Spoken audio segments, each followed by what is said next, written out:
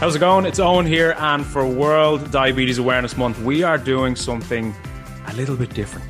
Every single day in November, we will be releasing a brand new episode with practical tips, practical insight, and practical advice you can implement with your own diabetes management.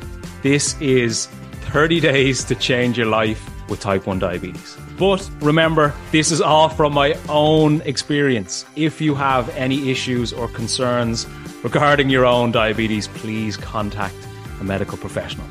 Now, enjoy this episode. Today's topic is treating low blood sugar. Now, this is a really, really, really important one. And I emphasize the importance of it because the reality of low blood sugars can be quite severe. So it's really important that we know when to treat low blood sugars and how to treat low blood sugars so that we don't find ourselves going too low too quickly and in a dangerous spot, to say the least.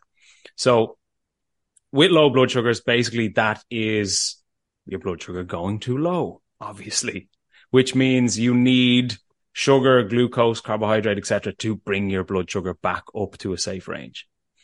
Now, my opinion on low blood sugars is always take what you require, which generally is about 10, 15 grams of carbohydrate or glucose, whatever it might be, to bring you back up. So that could be glucose tablets, could be glucose drinks, it could be sugary sweets, jelly babies, all these different types of things. Now, the way I look at low blood sugars is not all low blood sugars are created equal. And what I mean by that is, even though the absolute priority with a low blood sugar is to get your blood sugar safely back in range, for me, the next priority is to avoid a massive rebound high, because we're tackling the physical first. But if we're tackling the physical of a low blood sugar and then seeing the physical of a rebound high, it's incredibly frustrating. It's incredibly discouraging and annoying, to say the very least, when you live with type 1 diabetes. So for me, not all low blood sugars are created equal, which means some low blood sugars do require 15 grams of carbohydrate. Some low blood sugars require 5 grams of carbohydrate, for example. And the way I always look at it for myself is there's a difference between my blood sugar kind of like steadily dipping down as opposed to like crashing down. And the latter can sometimes be quite scary because you see your blood sugar come down so quickly and it's like, oh God, I like need to get this up quite quickly. But if I know that my blood sugar is just kind of trending lower and dipping lower, if I am automatically in the mindset of, oh, it's a low blood sugar technically, so I require 15 grams of carbohydrate. If I'm just dipping and take or eat 15 grams of carbohydrate, I'm going boom, skyrocketing.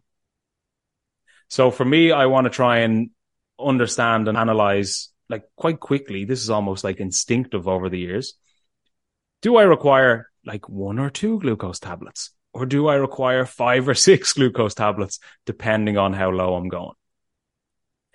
With low blood sugars themselves, they're the vast majority of the time going to come from taking too much insulin,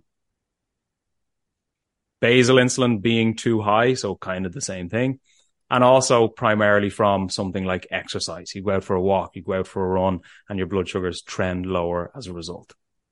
So we can touch on exercise in different episodes, and we have done, Graham, in the longer format episodes in the past.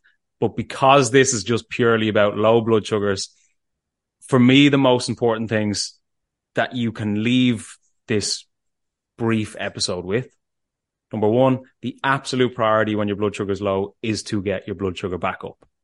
That's just the priority. In my opinion, the second next priority is treating the low blood sugar with what it needs, not just a blanket approach for every single type of low blood sugar that you have, so that you avoid a rebound high. And for me, what I do with low blood sugars is I almost treat it as medicine, much like my insulin. I don't just take the same dose of insulin regardless of what I'm doing. And the same goes for low blood sugars. I don't just take the same treatment regardless of what type of low blood sugar it is. So I view my insulin as medication, and I view my low treatment also as medication, so that I can keep things in the place that I want to as much as possible.